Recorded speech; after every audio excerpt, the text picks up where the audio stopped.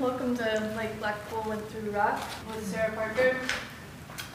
We're really excited to have Sarah here to talk about the Radio Ballads, which her father was instrumental in making the first set of radio ballads in the 50s.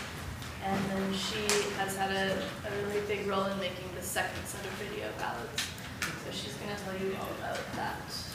Okay, over to Sarah. Thank you for coming. I don't know how many of you went out for the evening last night. I didn't. I was too frightened about this morning and oversleeping or something.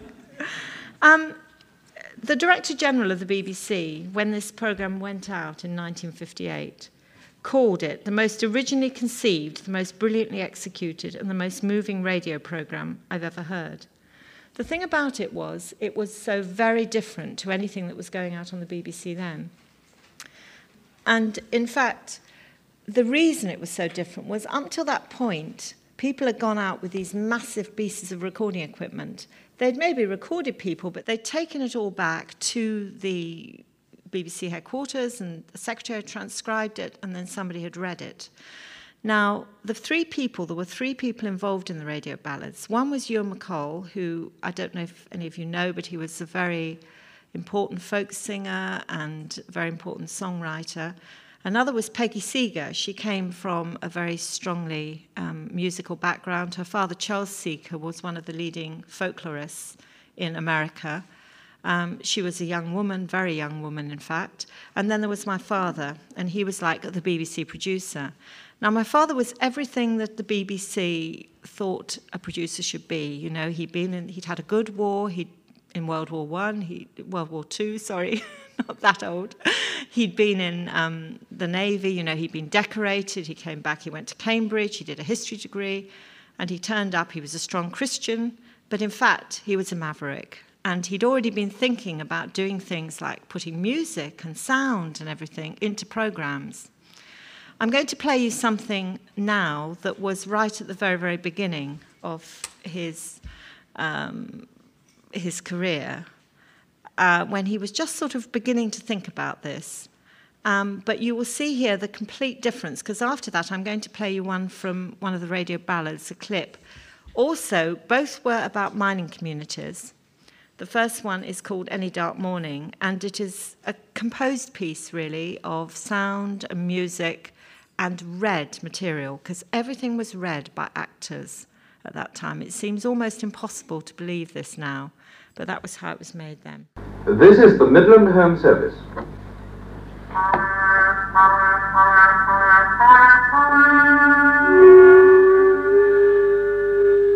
We present Any Dark Morning, a prelude to the Pits by Willis Hall and Ken Coates.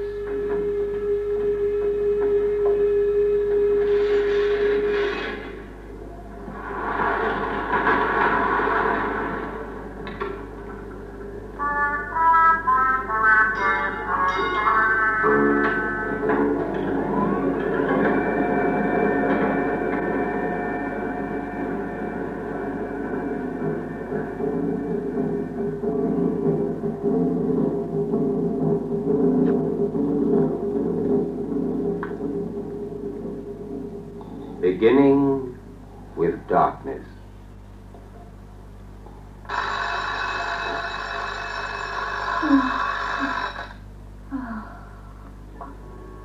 Beginning with the darkness of an autumn morning, when the frost-hung clotheslines cobweb Coal Street, swing idle for the wash from the morning mangles, span the brickwork backyard squares. Coal Street shivers and blinks lace-curtained windows, winks at the wavering, fading moon, blinks lace-curtained...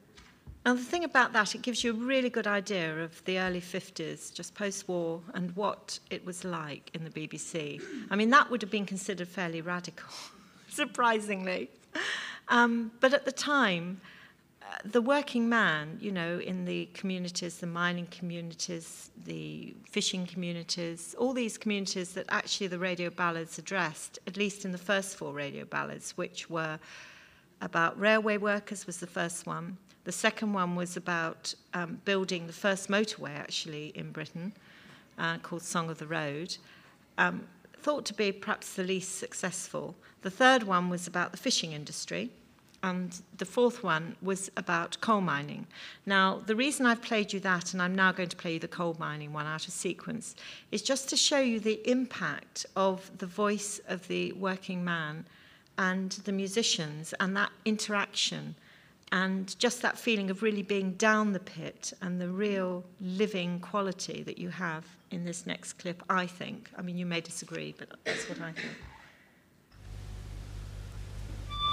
The silence in the pit, it's like infinity, or the bottom of the ocean.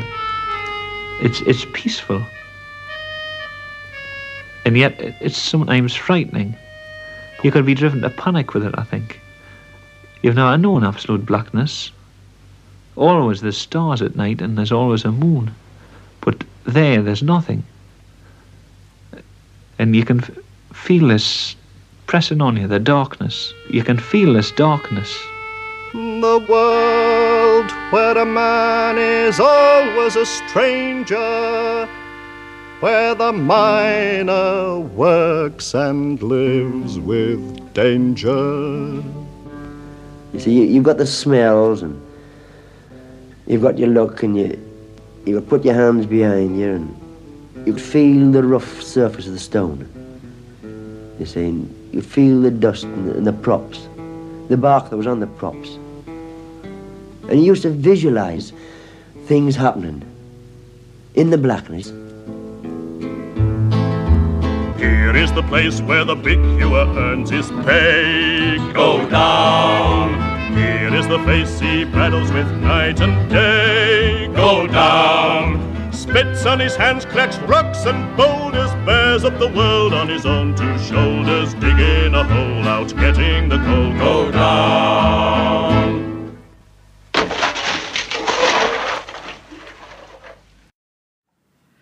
To me, that is one of the most poetic bits of radio I think I've heard.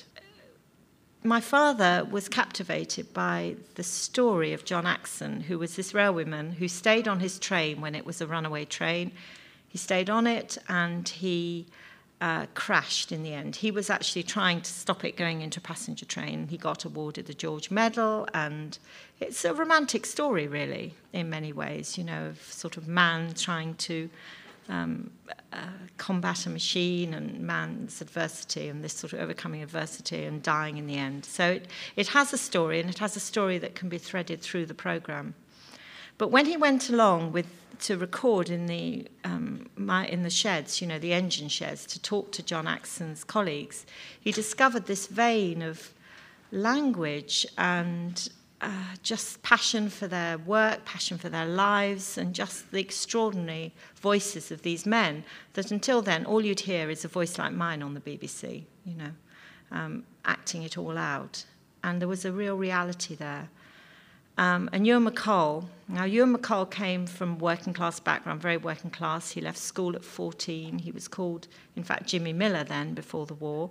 And he was working in street theatre, very left-wing street theatre. And do you know Oh, What a Lovely War? Yes.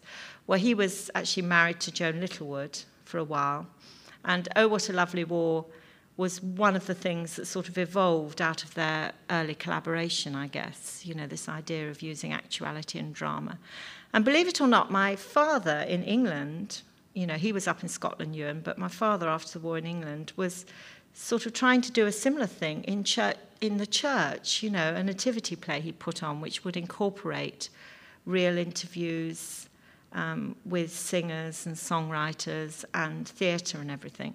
So there is a sort of dramatic imperative, I think, to the radio ballads. So there they go. And like Blackpool went through rock, which you're probably wondering what that means if you come from, yes, well, the seaside towns, in fact, I should have brought some, shouldn't I? They sell these sticks of candy. I think you call it candy. It's sort of mainly peppermint. And through the middle of these sticks is the name of the town, and then you take it home and you give it to your mate when you get home, or your friends or whatever. But like Blackpool went through rock, one of the railway workers, one of the first interviews that my father did, he said, railways go through my spine like Blackpool goes through rock.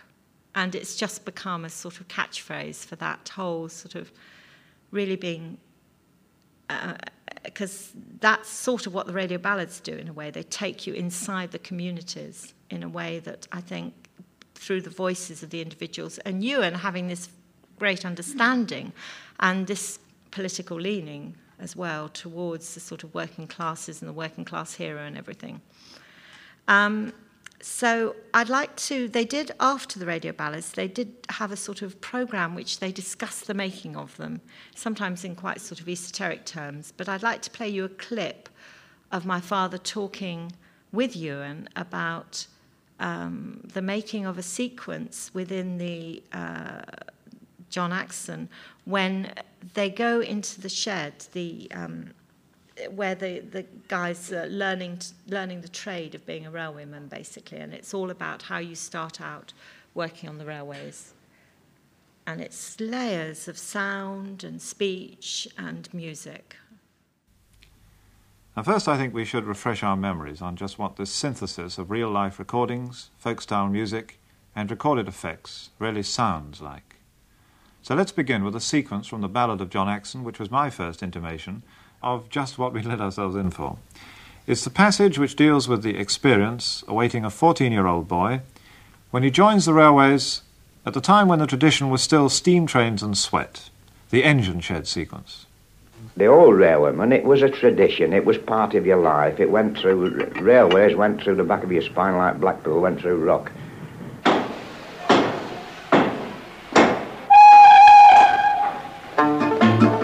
You sign on at the loco shed, they put you to the cleaning. Oh, you were a lot happier then than what you are now. In your dungarees, cleaning super D's, you're a sweeper up, a brewer up, a shovel slinger, spanner, bring a steam, raise a fire, drop a general cook and bottle washer, learning how to keep 'em rolling. Hey, lad, will you fetch me a bucket of red oil for a red tail lamp? Charlie! Hey, Charlie! On your toes, clean that muck out of number 5. Look alive there. Get weaving. Where have you been for that oil? Arabia? See the job on number 3. They got a stripper. Ginger! Leave the job you're working on. Help the fitter. Hold the light. Pass the wrench. The 1-inch spanner off the bench. The 1-inch reamer. Hey, cleaner! Do this, do that, get me this, get me that. Rush job on number 8, working late, got a date. I'll never make it. You'll have to break it. Just a bloody skivvy, that's me. 2 years, 5 years, 10 years, 15 years of clean-up. When the work interferes with the girls, well, you give up the work, you see. I still find that very exciting, Ewan, and it's a great tribute to you because it was your conception, and it was this, I think, more than any other, that really got us going. Don't you feel that? Yes, I do, Charles. Whether it was my conception or not is something that we could debate.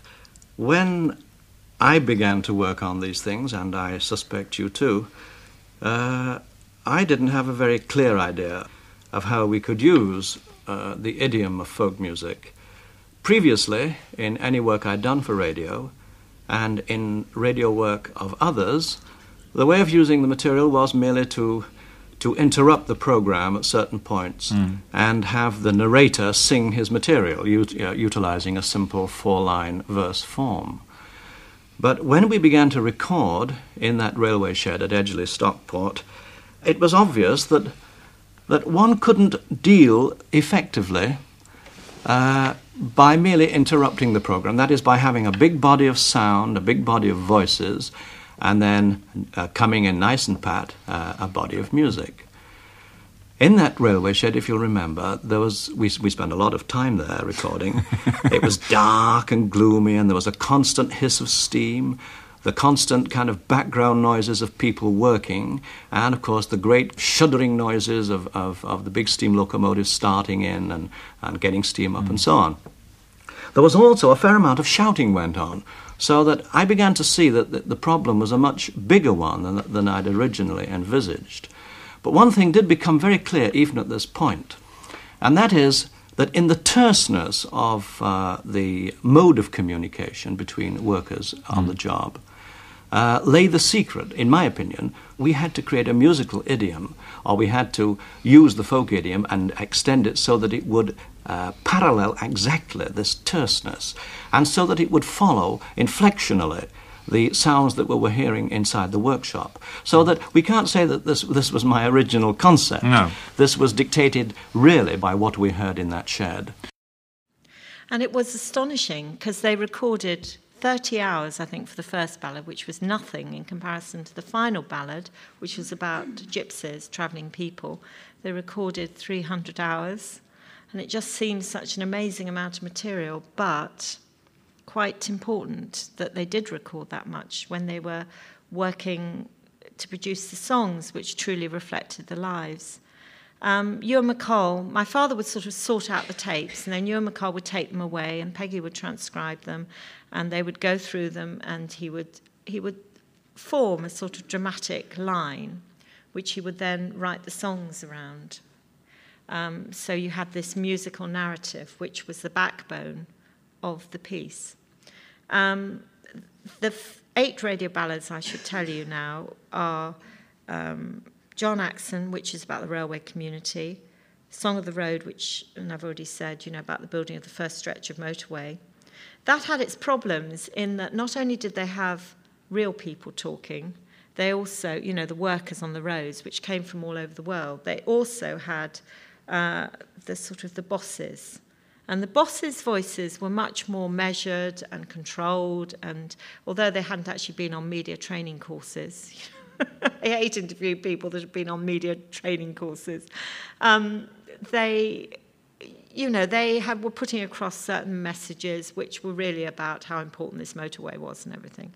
And Ewan and Peggy and Charles, they had a slight falling out over the whole thing, because I think Ewan felt that Charles has sort of been sold out slightly to the establishment or whatever, because there was, although the programmes themselves, I don't think until the final one have an obvious political message, they're very much about these communities that were struggling to have a voice at that time. As well as that, then after that there was the coal mining one. When Charles actually, it was at this point I think that he started to move from his sort of Christian principles more to Marxist ones. And then after that there was the Body Blow. Now this is where suddenly things start changing a bit, because the Body Blow was about polio sufferers. And the thing about that was that there was only 5 identifiable people within that programme, while everything else had been sort of industrially based. And then after that, there was On the Edge, which was about teenagers. Now, there were lots of young people's voices in that. But again, it was more of not a long vox exactly, but, it was a thematically driven programme. And it was a sort of disparate community rather than a community all in certain places. And then you had The Fight Game, which was about boxers. And then you had The Travelling People, which has been seen to be the most overtly political, in that they were actually setting alongside the fact that gypsies were moved off places, they were setting alongside that the voices of the people who didn't want them in their backyard, basically. And there was an alderman there who talks about them as being maggots, and how that he feels that that they should be exterminated, basically. And my father is so shocked by this that the only time you ever hear my father's voice is at the very end of The Travelling People, where he says, "You don't really mean that." And the guy says, "Why not?" And anyway, but I've jumped now, because I now need to talk really about 2006, when John Leonard and John Tams managed to persuade Radio 2 to make a new set of radio ballads. They were quite different in that they chose different themes. They deliberately chose different themes. I was a reporter. I was in gathered material for the programmes with another reporter called Vince Hunt. I didn't do any production, although I did early editing and this sort of thing. The swings and roundabouts section, I think actually of the one I made about the fairgrounds over there, which was, again, another community like the Travellers that's quite difficult to get into, and you have to hang around for a long time in order to encourage people to talk to you and get them to trust you. I think the programme succeeded as well from their point of view in terms of the fact that they rang me and they said, one of the women rang and said, if ever you want to make another programme about show people, please come along and come straight to me and I'll help you make another one, because so they felt that they were truly reflected within the programme. This is just the beginning of it, and I love the sort of layers and the sound, and it reminds me of the shed sequence a little bit. Super prizes. We present Swings and Roundabouts, a radio ballad featuring the travelling showmen and women who run Britain's fairgrounds. Ladies and gentlemen, the show is about to begin. You're coming in.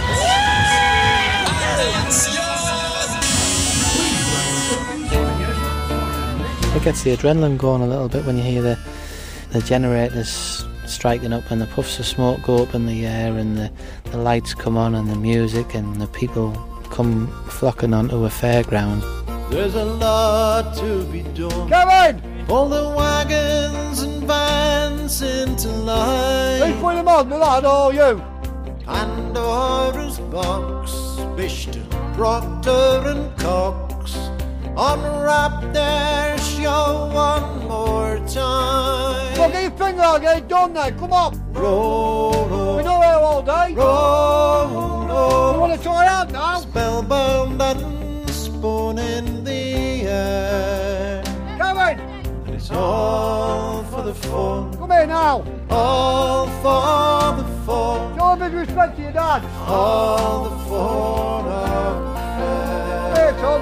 You can actually close your eyes and tell which is a fairground lorry and which ain't, because the smell, the noise, it's all the same. When they say jack of all trades, master of none, I think that comes from show people, because every showman's son and every showman knows a bit about woodwork, carpentry, electricity, building of rides, maintenance of rides. I mean, you can go onto any fairground and ask a young boy of 10 years old how a generator works and he'll tell you. It's alive on the road. So I just love that because, again, it sort of takes you inside it with all your senses, you know, that you're talking about smell and, like, it takes me back a bit to Down the Pit, you know, with the touch of the bark and all of that. Charles and Ewan did a lot of the recording together, and I think that was quite important. The radio, these new radio ballads in 2006, that wasn't possible. They were made in 18 months. 6 programmes. The old radio ballads was sort of one a year. I mean, Charles was doing other stuff, but, you know, still you had these long sort of lead-in times, time for reflection. And actually you couldn't have made the other ones, I don't think, in a shorter space of time because of the production difficulties which had to be overcome and thought about. We now have got Pro Tools, we've got all this computerised editing, and in fact John Leonard has stories about how they were recording in John Tam's studio. John Tams was the musical director. He's quite a significant sort of folk singer in Britain. And John Leonard was the executive producer. So John Tams would be with all the musicians. They'd be recording a bit. John Leonard would be sitting at his kitchen table. The recording of the songs would come to him and he would be trying to slot them in around the actuality as planned. And if it didn't work, you know, they'd be sent back to do another session. It was sort of as sort of proactive and you know, intertwined as that.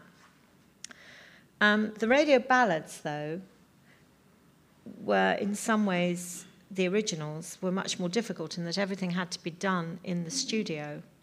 And this meant that you had the tape machine actually being like another musician. So you'd have all the musicians and all the singers and the tape machine, and you'd also have discs which had effects on, which had to be played in, and you'd have Peggy conducting and my father sort of directing from this box right at the above the studio. And they just go for it, really. And they do 23 takes, they do 30 takes, they do 40 takes, you know, it would just depend. And then all these massive quarter-inch spools, you know, full of these assembly tapes would be sort of vaguely sorted, and then you'd have to try and assemble the programme of them. It sounds like quite a nightmare, really. But first of all, of course, you have to get the material. And I'd like to play you a bit about Charles talking about how he did the recording, because I think it's sort of quite significant, really. And I hadn't listened to my father's voice for 20 years since he died, because I was just found it so difficult, the idea of doing this. And I think I'd not really thought of him as being dead up to that point, because I was away when he died. And but I started listening, and I found a real connection, which I think probably all of you, if you gather material, will also recognise a lot of these sort of techniques. While often when you go out into the field and you start recording people, coal miners or teenagers or whoever, whatever may be the particular subject that one is trying to handle, at first there are, on the face of it, some inhibitions because of the normal difficulties of establishing a relationship out of the blue, because of this fear of humiliation, and induced by the feeling that they are vernacular speakers and they're going to be in some way parodied and held up to ridicule. And I'm afraid that some of the vox pop one sees on the news coverage on radio and television, you know, tends to give a certain amount of body to this suspicion in them. But as soon as one gets through this, and this is usually a matter of minutes, and they become convinced that you are wanting to hear them and not dictate to them, the microphone and the tape recorder, far from being an inhibitory agent, becomes, I think, a precipitator of the oral material. Incidentally, I find it a very good thing to sit literally at the feet of people, because it helps the position of the microphone. And psychologically, it's a good thing to be lower than them anyway, so that they physically dominate the proceedings. First of all, of course, people, I find, try to give you the big generalization. They try to give you what they think you want, which are the big concepts of pit disasters or whatever. And usually they gloss over the matter, the detailed matter, which is often the most important, certainly the most eloquent in terms of expressing a miner's life. You know, the fact that a miner won't particularly concern himself with the fact that every morning when he goes down to the pit, he goes into the lamp cabin, collects his lamp and leaves a docket, which then stays up on the surface while he goes down below, and the precise sort of routine that he does every morning and which he doesn't think about. But I find that what happens is that people suddenly start to conduct a sort of dialogue with themselves. Usually for the first time they are hammering out experience, because nobody's asked them these sort of questions before or expressed interest in this, in these ordinary areas of their lives. And they take off into moments of extraordinary, almost sort of oral exaltation, if you like, in which the language really becomes incandescent, and you are sort of washed away. I mean, they are simply talking with themselves as they try to really conjure this experience and capture it and communicate it. Then what often happens, I find, is that they suddenly become aware of the passion with which they're speaking, and of the power and the poetry of their language, and of the fact that it's invariably strongly vernacular when they do this, and close up. And there is a period in which one has to sort of be very gentle with them, so that they come back to ease and reassurance and confidence again. And then with luck, you know, they go off into another situation in which this also happens. And again, the tape recorder, you know, is a great therapeutic agent in this. Okay. Right. I would like to play you a sequence. I mean, I don't think Charles was above making people do it again, you know, if he hadn't got it right the first time. So I'd like to play you this sequence, which is about this driver describing what it's like at dawn, you know, when you start going out to, you know, to go out and start your shift.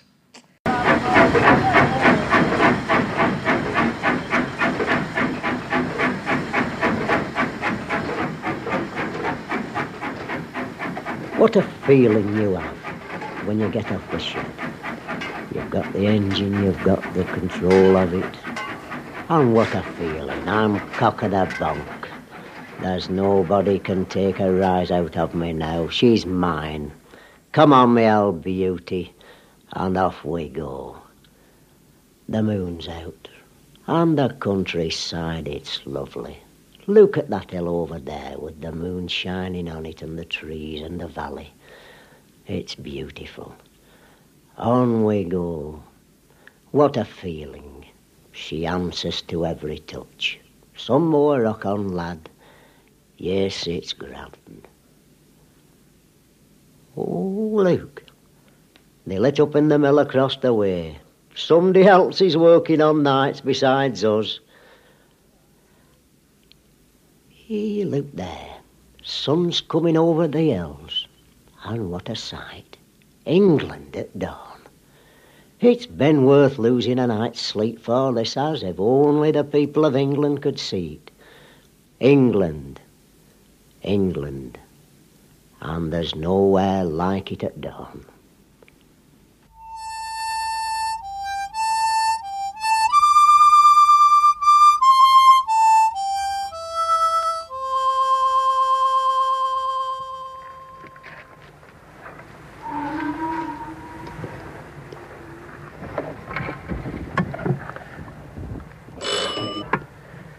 Hello, Bobby. Yeah?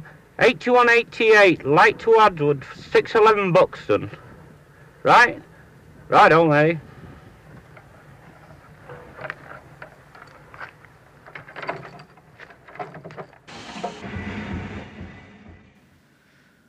So what do you think? It's so perfectly timed, but it's actually quite stagey. And I'm sure he must have got him to do it several times. But it is getting inside what it's like to me. Yes, sorry, Chris. Did you ask him to read it? Well, I've wondered about this. I do wonder about this, and it's difficult to find the evidence, because it does feel like that, doesn't it? Yeah. But he must have said it. I mean, I don't think my father would have written it. In fact, I know he wouldn't have done. So maybe he said it in a rather hammy way, not quite the way that he wanted, and then I'm not sure. I'm really not sure. But it has astonishing. But what I love is the whistle of the train, and the sort of the men walking, and just that whole sort of waking up vibe to it. I just love it. Anyway, you would be surprised to know how influenced in something that seems so quintessentially English, you have, as Americans, been, actually. My father, when he was in the war, was actually inspired. He was taught by a whole load of American service guys to sing Casey Jones. You know this song, yes? So that's sort of... Then there was Norman Corwin's The Lonesome Train, which... Do people know about The Lonesome Train? It was a programme that was made with Burr Lives, I think, and Earl Robinson, and it was about Abraham Lincoln's funeral train. And the way it goes, it was a musical narrative, and it wasn't real people. It was people, actors. But it had this thread through it of going from different communities that Lincoln's life had touched. And it's a beautiful, if you get a chance to listen to it, it is very evocative. And apparently, according to a friend of my dad's, when he heard it, he just sat there with tears sort of rolling down his cheeks and said, "Do we dare make something like this?" So there you go. And then there was Peggy Seeger. Now, while I was doing the recording, Peggy Seeger is Pete Seeger's sister. And as I said, she had this strong sort of rooted in the sort of American folklore traditions. And she told me this, which I don't think anybody knew until I did this recording, which was about where the song for the John Axon, the title song, came from. So I'm just going to play you track 11, which is Peggy talking about this, in case you think I'm making it up, which I'm sure you don't. Ewan created the Ballad of John Axon out of songs that already existed, an awful lot of them. The one that most people remember is the opening one, which originally was, "Harry Sims, he was a Union man, 2 unions born and bred," and it went right through the killing of Harry Sims, the murdering by the vigilantes, and it's a song of mourning. So that's what was happening in the Ballad of John Axon, is that he was being celebrated and mourned at the same time in the way that folk people do. And I don't think he had any concept of making it, quote, British. I really don't think so. He wanted it to be effective. He was very much steeped in English folk music. He knew something about American folk music, and he was thrilled by the sound of the banjo. He loved the banjo, which, of course, Charles Parker did as well. So after the Ballad of John Axon, there was actually a lot of debate about whether or not they should use American music and all of that, you know. But in fact, I mean, there was a lot of Peggy in the arrangements, you know, in a lot of the instruments she used. Later on, she uses the Appalachian dulcimer. But there's also a lot of English instruments too, and I just, I think that is what makes the music quite special. But the banjo was just a perfect vehicle in terms of like a train, you know, the way she uses it. It has that sort of ongoing feel.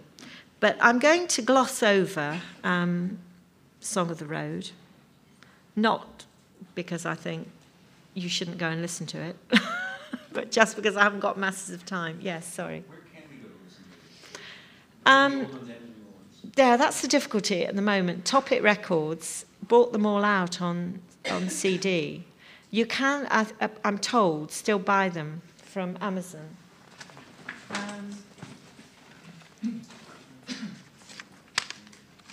Here, this is they're like this. And it's Topic Records. But actually the license that Topic had from the BBC to sell them has subsequently run out, so it's not like they're selling them through Topic Records anymore. Or this guy who wrote the book, if you go to Peggy Seeger's website or his website, he has access, he's sort of trying to make sure that people can get hold of them as well.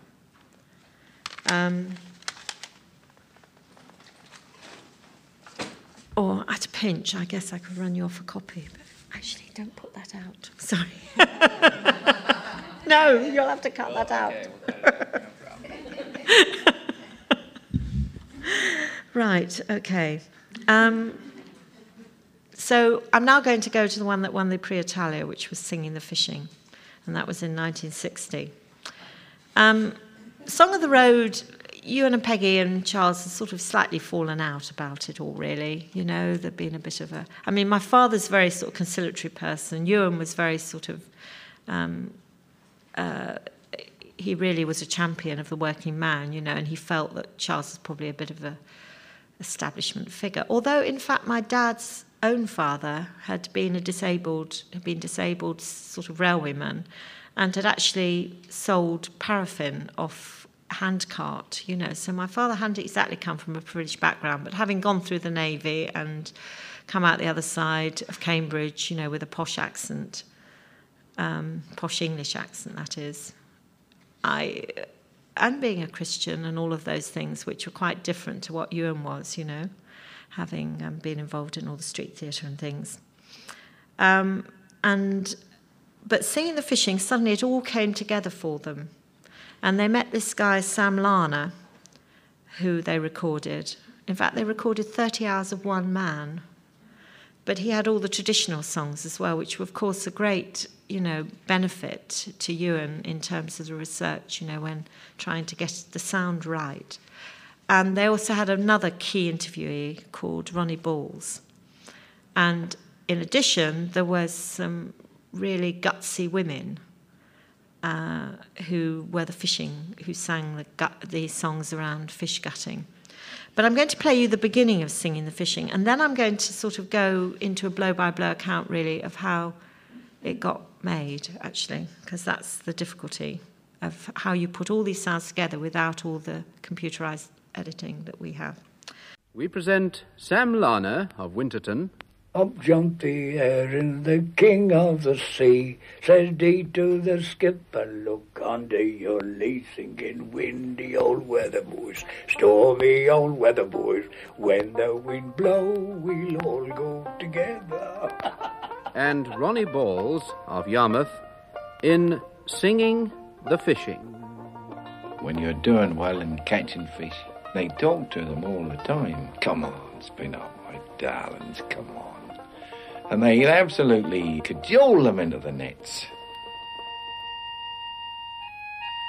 And wherever the herring are, the fishermen will go after them. You might be working 200 miles from Aberdeen on the Norwegian deep water, or off Shields. If the herring are there, you have to go and get them. Come all you gallant fishermen that plough the stormy sea, the whole year round on the fishing grounds On the northern Minch and the Norway deeps, on the banks and knolls and the North Sea halls where the herring shoals are found. So, Sam Larner was this sort of great find, and they worked as well they worked out a way of working which was very effective. So Ewan would produce a sort of a long script, a narrative script with songs and everything. So unlike being an ordinary conventional script, it was a script with songs, and he would suggest sequences which the songs have come from. And then my father would sit down editing quarter-inch tape. Anybody here remember quarter-inch tape? Yes. And there are rumours that he used to break into the BBC, because at the time you actually weren't allowed to edit your own tape, so you used to break in at night to edit, because the BBC couldn't. He was asking for a lot of studio time, a great deal of studio time, and paying the engineers, because he had so much tape, and he also wanted to edit it in such fine detail, because that was the only way he could sort of put these layers and these bits together. So he had to edit all his building blocks. I think he was just nice to the commissioner, actually. I don't think he actually sort of climbed in through the back window or anything like that. But it's a nice story, isn't it? Yes. But I know that he used to just be editing all the time. And eventually he managed to sort of ploy editing machine for home. And I remember as a very small child hearing the constant editing, which actually my own children now suffer from as well. That sound where you go backwards and forwards over something.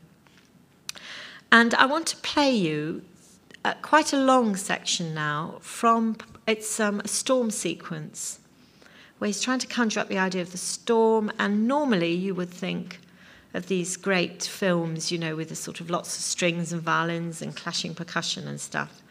But they decided that the way they wanted to conjure up the storm sequence was using the fish market, intercutting the fish market and people's stories about what it was like, to be in fear of your life, alongside the shipping forecast and everything. So it's a whole mix of things. So I'm going to play you this, and then if you can just imagine while you're hearing it, that all you have is a great big machine that's mastering everything, and that you've got the instruments, the singers, the bits of clip being played in, the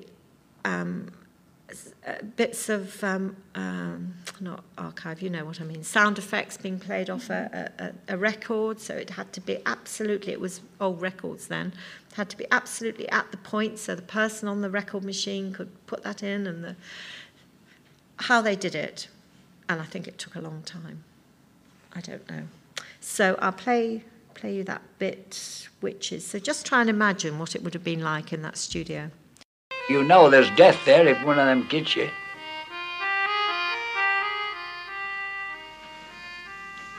The sea is a thing that doesn't change, you see. A fundamental like the climate or mountains or things like that, you see. You can't change the sea. So you take your lovely machines and ships and gear to sea, but you still got to use them subject to what the sea will let you do.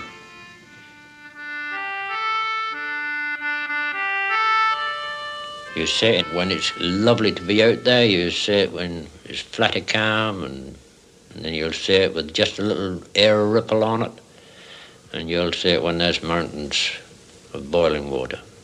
When the sea grows dark and the glass is low and falling, quick rise after low indicate the stronger blow. When your nets are stretched out there 2 miles or more, Winds south to southwest, force 4 to 6, gradually veering northwest and increasing to force 7 tomorrow afternoon. When the breeze is freshening to a gale and climbing up the Beaufort scale and the wind is screaming, your mind's not on the market, then the buying and the selling men and the market prices. We went in this boat, and that came on a gale of wind. That came down the Saturday night. And that blew for 3 or 4 days a living gale, and we were in these little boats. We had a good breeze when we finished hauling. And when he dished out the 6 o'clock weather forecast, we'd then got it very bad where we were in the North Sea. We'd be somewhere about 50 miles from Lowestoft when that struck us. First of all, she broke the side windows in the wheelhouse. I eased the ship in and head up to wind and dodged it, and we patched these side windows up. When she took a tremendous sea, and I shall never forget that sea as long as I live. £5.8 now, 5.8 average, 10 at £5, 10 at £5.10 now.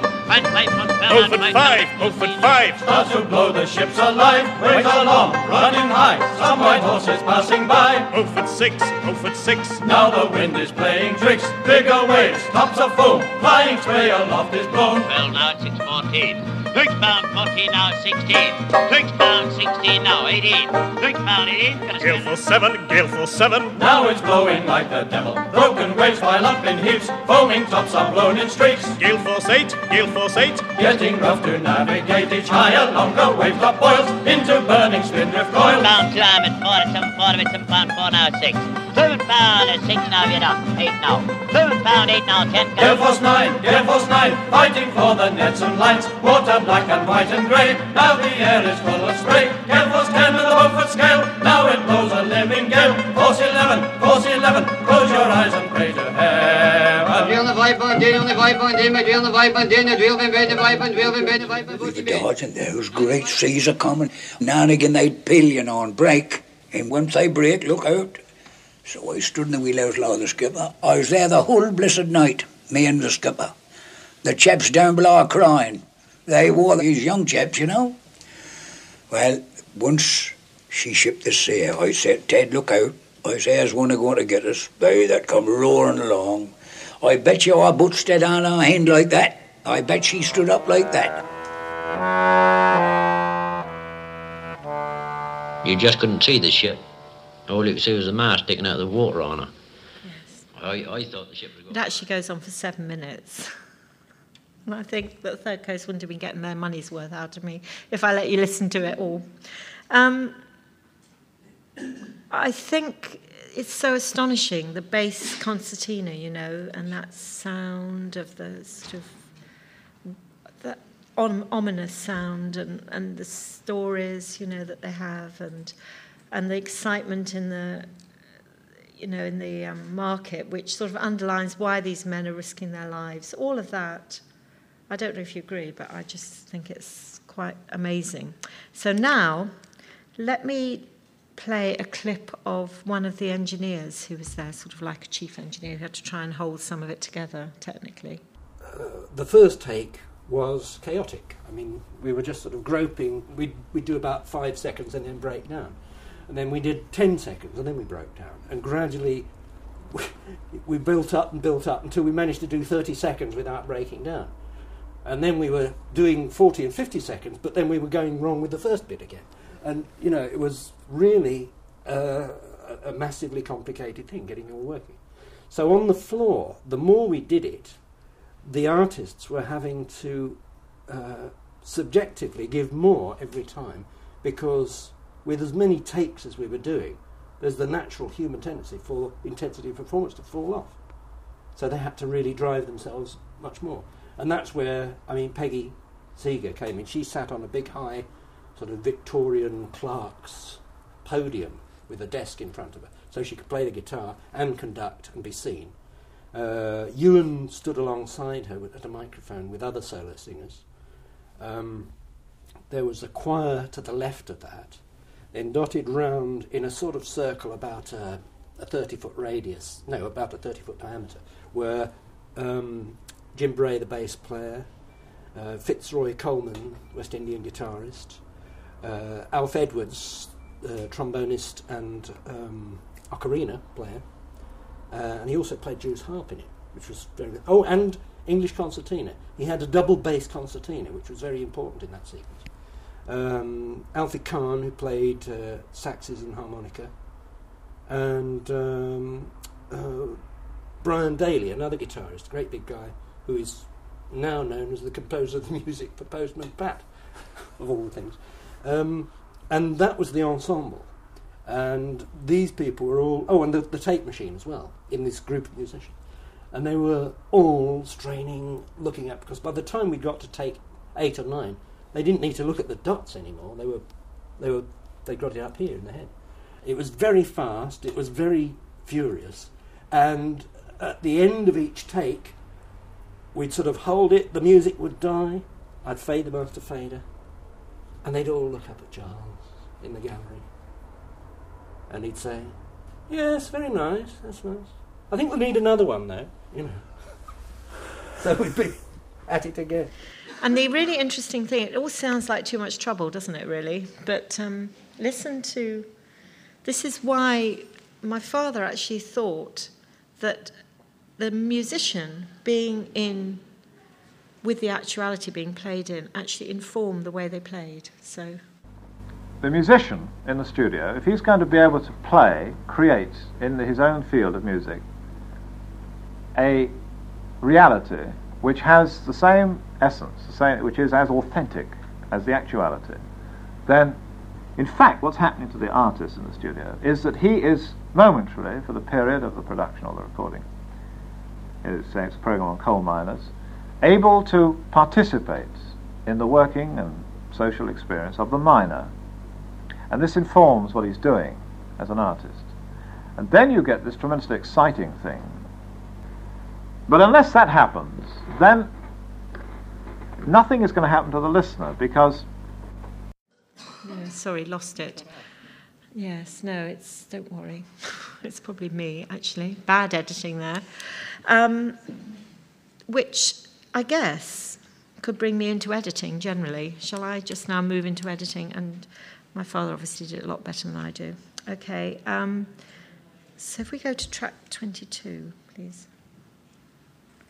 And he talks about manipulation, because, in fact, if you think of the amount of material that was recorded, the scope for manipulating the material and misrepresenting the people is actually quite great.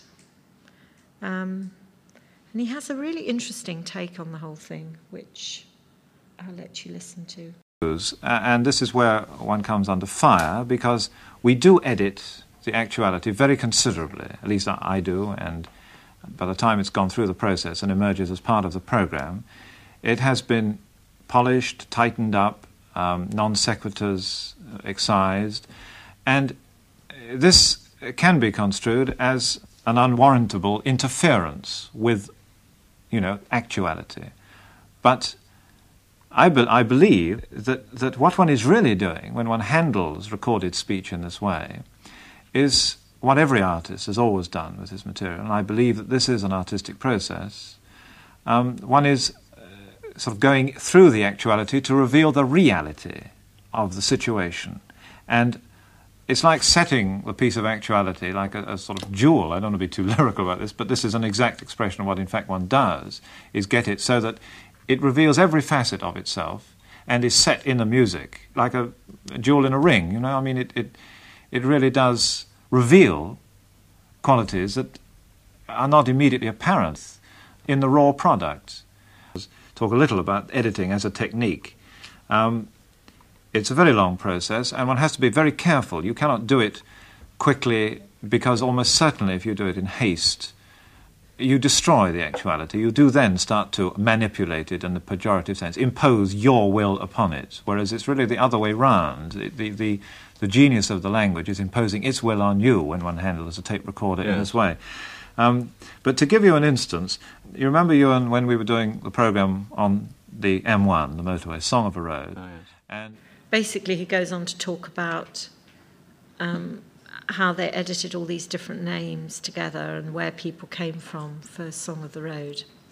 But what I really want to play you is something from the polio programme, The Body Blow, because it's quite astonishing that the editing is as precise and minute, as it is in this. The Body Blow was, as I say, about polio sufferers. A lot of these people had actual, a couple of the people actually had speech problems anyway, because they were in iron lungs and they had tracheotomies and they'd had their throats virtually, it's cut really, isn't it, so that they couldn't speak in a fluid sentence. And one guy in particular could only speak on the inspiration of the machine that he was in. He was in an iron lung. Do you know what an iron lung is? Yeah. And so he could only, because it breathed for him, he could only speak because he'd only have enough air. And so it was all very, very disjointed. At the beginning of the programme, they say how editing has restored wholeness to his voice.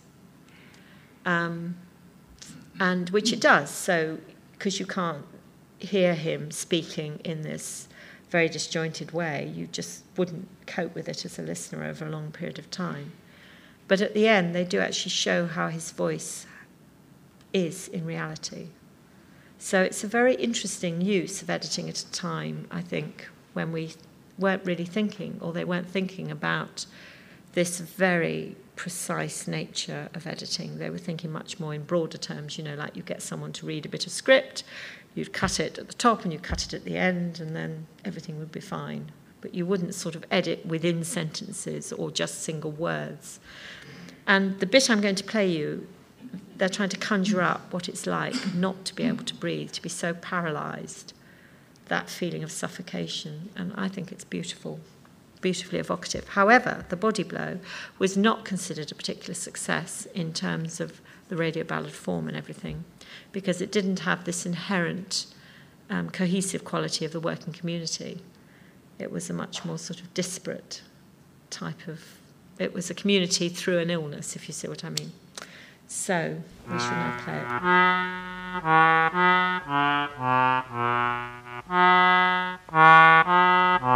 Can't breathe. Can't breathe. Can't. What's the mayor? The swimmer panics in the undertow. Fingers lose their hold on the rock face. The runner stumbles on the rim of darkness.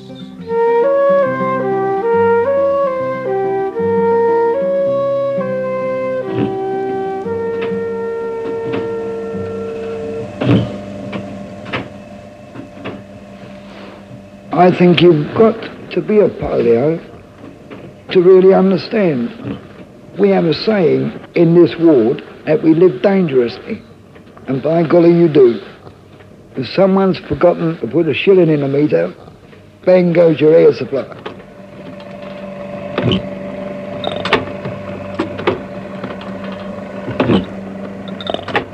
We have to have machines to help us live, but they're not enemies. Okay, so that final speaker, not the woman but the man, was Dutchy Holland, who is the person who has this problem of only being able to speak on the inspiration of the machine. So I'm going to play you the next bit, and this is played at the end, and it's sort of recapitulation basically. We have a saying in this ward that we live dangerously, and by golly you do. If someone's forgotten to put a shilling in a meter, bang goes your air supply. And then everybody, they hunt for another shilling. See, we can't afford to have a quarterly meter here. Yeah. Interesting use of editing when you think that it was 1961, probably. Yes? I mean, I think it's extraordinary then, and it's very effective. The Body Blow was one of the programmes that sort of influenced the new Radio Ballads, the 2006 ones. John Leonard had particularly steered clear of any subjects that, the same subjects. he did shipbuilding and the steel industry, but actually they were industries in decline, unlike when the originals were made, when the industries were in full flood. I mean, they were under threat from all sorts of things, but they actually existed. So you have an immediacy there by the fact that the men were actually still working. The Song of Steel and The Big Ships, about the ship industry, are brilliant programmes. The interviewees were talking more retrospectively. Then there was the hunting programme, which put both sides of the hunting issue, which is a big thing in England. I'm afraid I haven't got a clip of that to play. It was a great programme because, it had an inbuilt conflict within it, obviously. And then the other one, there was one on AIDS, which had an immediate sort of parallel with the Body Blow. And in fact, I did listen to the Body Blow several times again and started to appreciate it much more, because I'd liked Singing the Fishing and all the sort of action ones, actually, up to this point. In the originals, one of the criticisms as well was the absence of women. I mean, women in the originals reflected the time, really, in that they were women that were supporting their husbands, either as wives or sisters or mothers. They weren't really women and working in their own right. So actually I sort of decided that I would interview women and children for the AIDS one. I'd like to play you this little sequence, which is one of my particular favourite sequences from this, because the song that was written by Karen Polwart relates to the audio, but doesn't directly use the same words. There's a sort of difference, isn't there, between writing a song which relates and writing a song which is too obvious. And I think that's always the danger when you're being inspired by what people have said, that you're just repeating, in a way, what they've said, rather than underlining the feelings and the soul behind it, if that all makes sense, or am I being a bit airy-fairy here? There's something very wrong, which is probably the hardest part to deal with, because it's the same person, they look the same, they talk the same, they wander off into a world you cannot follow. Who stole the light in my laddie's eyes, all alone in the audio, and left me another lad in disguise, down where I cannot go, down where I cannot follow.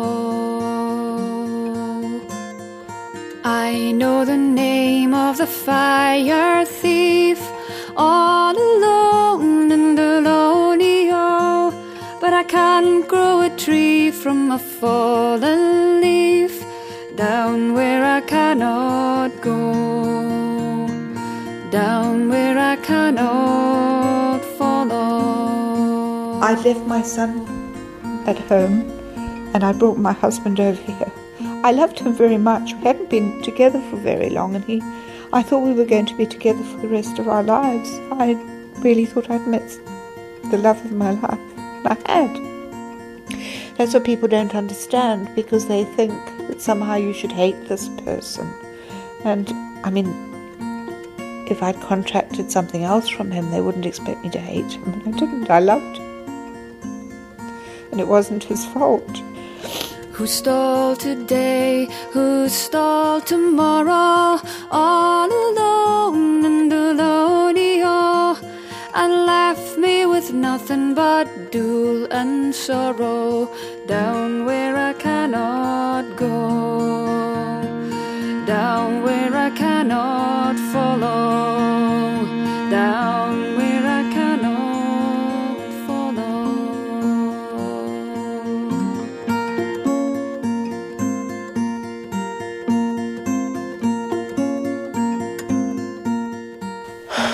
I was filled with revenge. I was filled with hunger against my partner.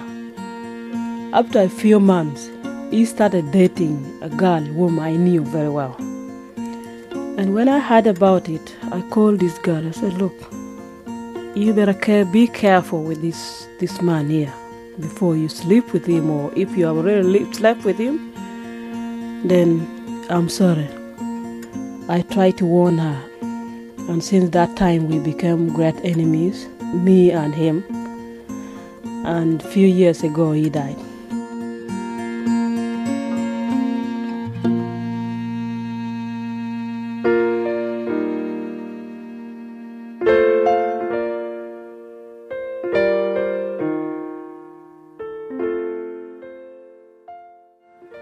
Let it run on as well, just to illustrate that the changes in the second in the new Radio Ballads, 2006, were more obvious. You know, there were sections, and then you move into the next section. The originals are much more involved and complicated from that point of view. But then they were for a different station. They were for actually a speech station, and it was a real shock to a speech station. I mean, the 2006 ones, and for some people they are the only radio ballads because they've never heard the originals, were made for a music station. I think that section of Fire Thief works absolutely brilliantly, that the song is perfect and what the sound that goes behind is fantastic as well. The original ones were part of a folk song revival at the time. You know, there was a lot of interest in folk music. There's almost like a second revival in Britain as well. And some of the songs are so good that people think they're traditional songs. So in folk clubs around Britain, people will sing the Shoals of Herring, and people will think they're originals. John Tam, who was the musical director in the 2006, there was a song that he sung called Stilos, a wonderful song, at a folk club in the Steel area where he lives, you know, and he was singing this song, and an old guy came up and said, "Oh, I know that song, I used to sing that song," you know, and I think that shows success, really. The problem, you know, in the form and marrying it to the actuality, when people actually think that the song is actually something that is rooted in their community and their traditions. My father was really against pop music, you know, and Ewan was against pop music. So much so that when I was a child, I used to have to go around to a friend's house to listen to a pop record. So I had a really deprived childhood from that point of view. However, On the Edge, possibly, some people think, could have suffered. On the Edge was about teenagers. And, of course, they used folk music and folk styles. And it was about young people. It was a time when the Beatles, you know, were hot property and everything. So, I don't know. I'm going to play the beginning of On the Edge just because I think it's relevant.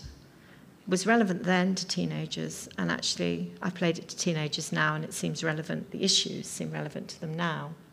Daddy, Daddy, Daddy, Daddy, goodbye. I've always kept a diary, a little book which I buy every year, and I was looking through it the other day and I noticed on one of the pages I'd written, "I hate Daddy." Please, miss. Please, sir. Please, miss. Please, sir. Goodbye. I left school, and all of a sudden, freedom. I needn't wear that horrible uniform. I needn't wait for a bell to go into assembly every morning. Goodbye, Dolly. Goodbye, plastic guns, tin soldiers. Farewell. Goodbye, old man, old lady. Ta-ta. Goodbye, round-toed shoes and Father Christmas. Goodbye. I'm alone now, and growing away from people and losing contact. And this is the loneliness you feel inside yourself. It's all new and like an adventure which you've got to face, and it could be a nice adventure.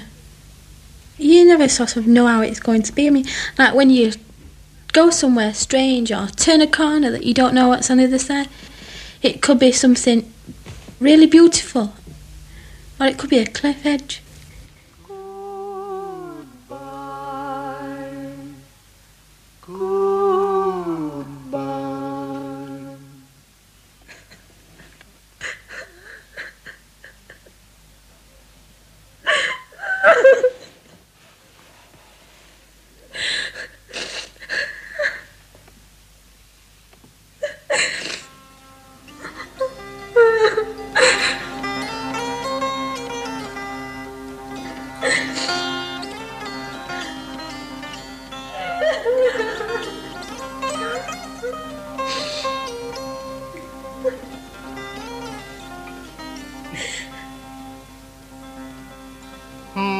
tale of the children of a troubled world,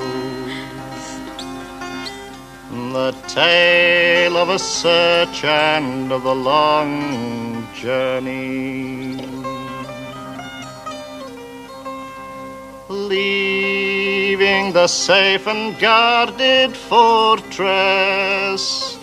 The searchers walk in the trackless places. The new Radio Ballads, the 2006 ones, although they were a lot of sort of folk music of the type that's happening now, I think they were braver in some ways in terms of the types of style of music that they would use. And I suppose I don't know if we've got time, but I'll play you something from the Northern Ireland programme, where really music in this programme was something that unified the Protestant Catholic sides of the programme in a way. Because when I was doing the interviews, I sort of discovered that you often got bands that had Protestant and Catholic, even at the height of the Troubles, that nobody cared really whether you were Catholic or whether you were Protestant. When you were there, you know, at your gig, it was whether you could play the bass guitar well or whatever, or that you got a good voice, or, you know, you didn't tend to be asked. And in the 70s, there were bands that went around playing in dance halls where you could be a Catholic terrorist dancing with a Protestant girl, you know, and it was just young people, they cared about the music, and these bands are quite big. And then there was a horrendous incident with a band called the Miami Show Band, which was, you know, a Protestant Catholic band. I mean, not that anybody ever would say that, but the reality was that people within the band came from both sides of the sectarian divide. And I interviewed this guy in just a small room in West London, and he took me right back to that point when he thought he was one of the surviving members of the band. You know, a couple were killed and in the explosions and everything. And the interview was just like sheer magic, because he just like took me back into that time when he feared for his life in such an effective way. Anyway, this is a short clip from his story with the music, which you can see is not folk music. You know, it doesn't pretend to be. We were the Miami, in that the place where the rain don't fall. The Miami, now they're weeping in the old dance hall, weeping in the old dance hall. I just kept my face down on the grass, and I heard this man walk towards me, and my dilemma was that I just wondered if I should get up and beg for my life or just stay motionless and pretend to be dead, which I did. And he turned around miraculously, he just left. And I turned over on my back. I was looking up at the sky, and I remembered talking to a girl a few weeks before, and she was telling us about a time that she was with her boyfriend coming down the steps of some public building, and her boyfriend was shot, and she was shot. And she told us that she knew she wasn't dead because she could feel a gentle rain on her face. And I remember thinking, I can't feel any bloody rain on my face, you know, so I've got a problem here. I wish I could feel the rain, but I couldn't. We were the Miami. It's just a very short clip. So almost the perfect thing about making programs in this way with real people is that it's that sort of inner experience that you also touch. But they also had a very strong political edge, the Radio Ballads, towards the end, particularly the travelling people, as I indicated when we were talking initially. And there is no doubt that both my father and Ewan at that time were very strong Marxists, although my father actually then moved over to be a Maoist. It's all right. I was given Engels when I was 11, you know. I still remember being handed a copy of Engels. So I want to play you a clip from The Travelling People, which is this programme about gypsies. And actually it's still quite relevant today because gypsies have never really had a place in our community because we're always wanting to move people on. We don't want them just sort of turning up and making a mess and then moving on, you know. That's how we perceive if we live in houses and we live sort of normal lives and not paying their taxes or whatever. This is about a woman who was giving birth and the police came and moved the caravan on, and it inspired a song, and it's an extraordinary story, really. It's one of those stories when you go out interviewing, you know, you... Hang on to now then. Which one? Where was that? I was expecting one of my children, you know, one of my babies. And my husband's on for the midwife. And in the time that there's going after the midwife, the policeman come along. Come on, he says, get a move on. Shift on, he says. Don't want you on here, on my beat. So my husband says, look, he says, sir, he said, let me stay. He said, my wife is going to have a baby. No, it don't matter about that. He says, you get off. They made my husband move, and my baby was born going along, and my husband stayed in the road. My baby was born on the crossroads in my caravan. The horse was in harness, and we was travelling along the road, and the policeman was following us behind, drumming us off, and the child was born on the crossroads. Born in the middle of the afternoon in a horse-drawn wagon on the old A5. The big 12-wheeler shook me bed. You can't stop here, the policeman said. You'd better get on in someplace else. So move along, get along, move along, get along, go. Move, shift. Okay, it sort of goes on in that vein, and various other people talking about, you know, the problems that they had with the police or with communities where they were staying. And often they were really important, these itinerant travellers, because, you know, they'd come at a time when they needed lots of people to do farm work or harvesting or whatever. But the show people as well, when I was recording the show people, this was also something they experienced, a sort of innate prejudice. People would come to the fair, they'd have a great time, but they'd always be suspicious of these people that just turned up on their doorstep and were sort of gone in the morning. If I can play you, I mean, I don't know if I've got time, just one little clip from the Fairground programme, which talks really about the prejudice that they face today. That's sort of 50 years on, really, isn't it?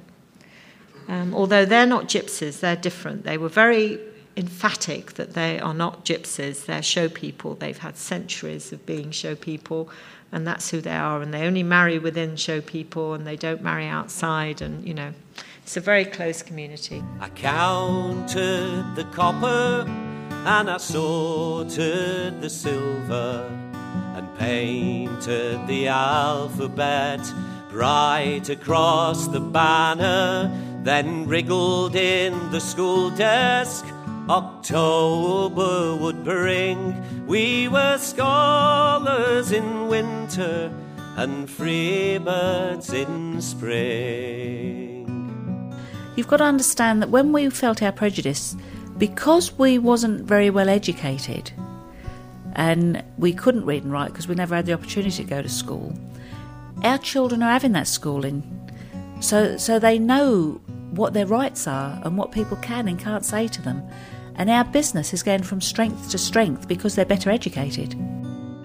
If I'd had the books and songs, if I'd had the letters, would I be looking back at a life any better? I wouldn't be the wiser, I wouldn't change a thing. We were scholars in winter and free birds in spring. We were scholars in winter and free birds in spring. You can be educated and be stupid. It's more of having common sense. Yeah, there's a lot of people. Just for instance, say like 10% of the showmen here can't read because of all the racism in school. I never did my exams because I couldn't go that far because I've ended up getting shot or stabbed or murdered in my school. I bet I got called gypsy, scum, about 8 times a day.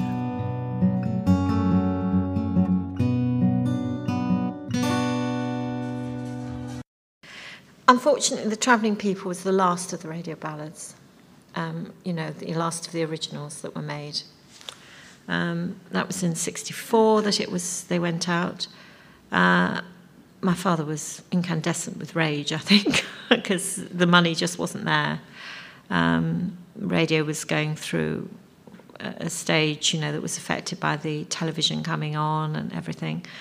My father always thinks there was sort of political reason, but it was probably just purely because the money just wasn't available for them to spend all this time making these programmes. One of the good things about making the 2006 ones was that, we do have all the production facilities to do things like this, and I would urge you to go out and make sort of programmes in this way, which I'm sure you probably do anyway. And my father eventually left the BBC. He started a political theatre group called Banner, which now is still going, plays actuality clips, but not actuality clips of people. Of sound, obviously of people, but it's video clips that they use on a big screen projected behind the musicians. It has that say, and they also address the sort of inhumanities towards men, mainly, and women, migrant workers, people like this, refugees that come to Britain, and so there's still that sort of strong political edge. There's one thing, I don't know how happy he would be if he heard this, but I will play it just so we can have a little dance out of the room, really, which is a remix of a radio ballad, or the bits of the radio ballad, which was done by Peggy's, one of Peggy's sons, who's now a music producer. And it's quite unusual. On the Thursday, I was in one world. On the Monday and Tuesday, I seem to have been thrown into a completely different world.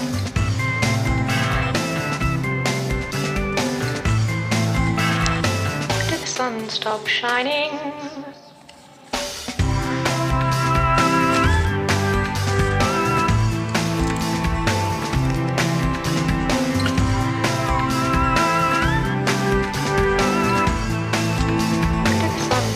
Shining. If you're hurt, you'll get up and fight. And that's life. Because when you're born, your life starts to fight. You're fighting against something. You're fighting against something. And that's life. Where's the man with the character that can take a punch on the nose and keep his temper and keep That's control from the of fight himself? game, which I didn't play you. Where's the man? Where's the man? What day did the world stop moving? I think that's it. What day did the earth stop turning? What day? Okay, that's probably enough, is it? I see you're not dancing. You all danced out from last night. Ah, dear. So, any questions? Sorry, nobody's... Any questions? Well, was it just me, or did anybody else feel? It's like the Ballad of John Axton that you played. I felt that I was, outside it, looking at it. The piece from the teenage piece. Yeah. I thought I was inside. Really? Yeah. It seemed like, to me, it was a very different kind of a feeling. Mm. And I just wondered if that was me, or whether their way of making the ballads actually changed significantly as they went through. Well, I don't think it was so much... I mean, there was... The way of making the ballads was the same, because you didn't really have any other way in terms of the actual production in the studio type process.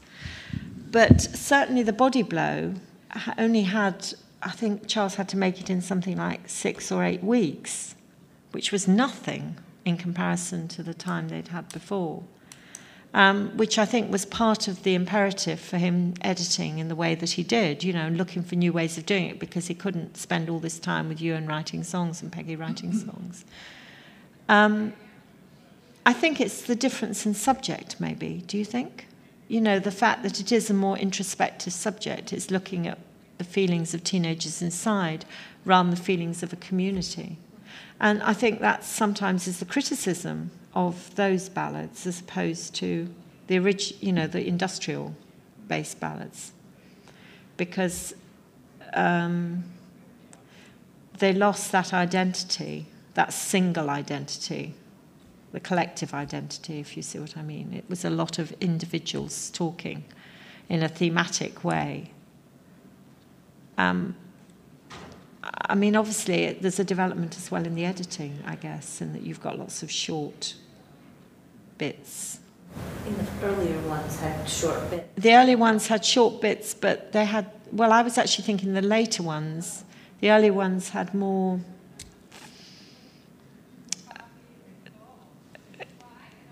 Well, they may be short bits, but from they're sort of the same people. You know what I mean? Rather than short bits of different people.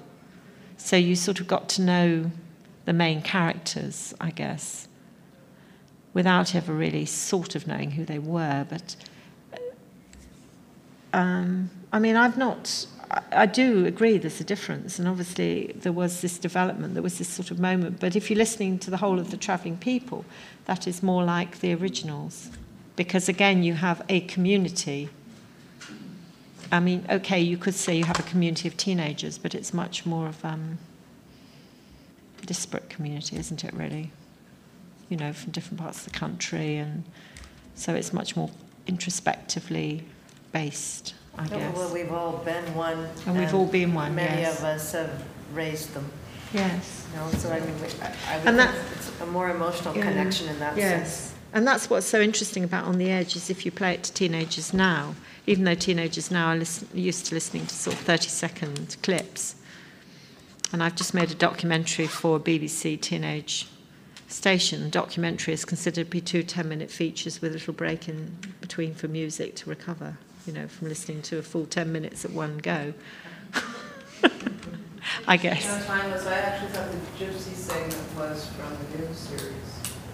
No, which Gypsy segment? There was one, the first one was from the originals. That's interesting, isn't it? That you can't define the... Which is one. Yes, you know. But no, the one about, you know, the education, and I counted that song, A Scholar in Winter and a Free Bird in Spring. I just love that particular line. That one was from the new series, and that's about the showman. The previous one about the woman who was giving birth was from the from the final Travelling People. So. Does much exist of the original source? Well, yes. I've left about the Charles Parker archive there. There's some leaflets, which is in Birmingham, in the Midlands, and there's just masses. I mean, as I was telling to Chris, I actually spent 3 times longer making this programme just because I spent so long in the archive going through stuff. I went to the archives for like an hour. The archivist took me in, and you can see his books. You know, his great big. Yes, there's all this. In which there's cut and paste stuff, you know, and there's arrows and things that says cue the symbol. I mean, it's amazing. It's like conductor's score for an orchestra. Yes. What time is the music composed? And you may have said this at the beginning. Oh, I may not have said it clearly enough. What happened in the original Radio Ballads was they would go off and do all the recording. Then Ewan would go away with selected tapes, which, you know, Charles and he had discussed. And he would then he would have it all transcribed. In fact, I think it was Peggy, in her role as supporting wife, did all the transcribing. And then they would go through it, and they would take out what they thought were the interesting bits, just like, you know, if you and I were making a programme. And then they would write the songs and this musical narrative around these bits, which would then all go back to Charles, who would then sort of assemble this composer's, conductor's sort of score, so they could then go into the studio. It's sort of composed twice in a way, like the music is composed and then the piece is composed. Yes, well, the music, and in fact, I think John Tans did it in the same way, really, but then there were a lot of musicians. There was half a dozen songwriters who were all composing in different parts of the country. The thing about the originals was you had 3 people that it was a vision from three people, really. And I think that's what gives it a specialness. Didn't you say, particularly with the first piece of the original, that Ewan was playing the music in whatever that place was? It was the train, wasn't it? The first piece. Were we talking about the train or in the coal pit? Oh, I'm not sure which. Yes. But it was him. It was somebody else playing the concertina. It was Alf Edwards.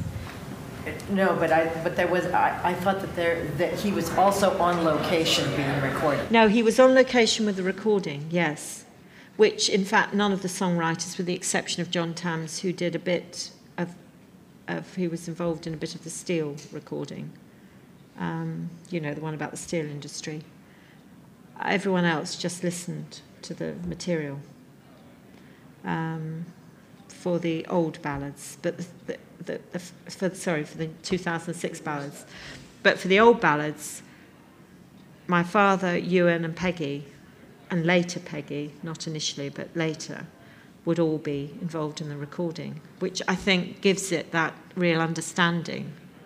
The music is then informed by not only hearing the edited voices, as the 2006 ballads. But weren't they sometimes in the actual place? But they would be there, like Ewan talks about being at Edgeley, the railway, the locomotive shed in that clip I played, and sort of being there and experiencing that whole, what it was like.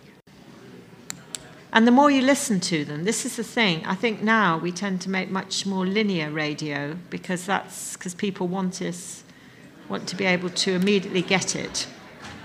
But the thing about the radio ballads, in fact, both radio ballads, is the more you listen to it, the more you appreciate it, in a way. And you understand more each time, really. I mean, there must be obviously a limit to that, and that's what I like about the different levels of understanding within it. Any other questions? No, good. Okay, thank you for coming.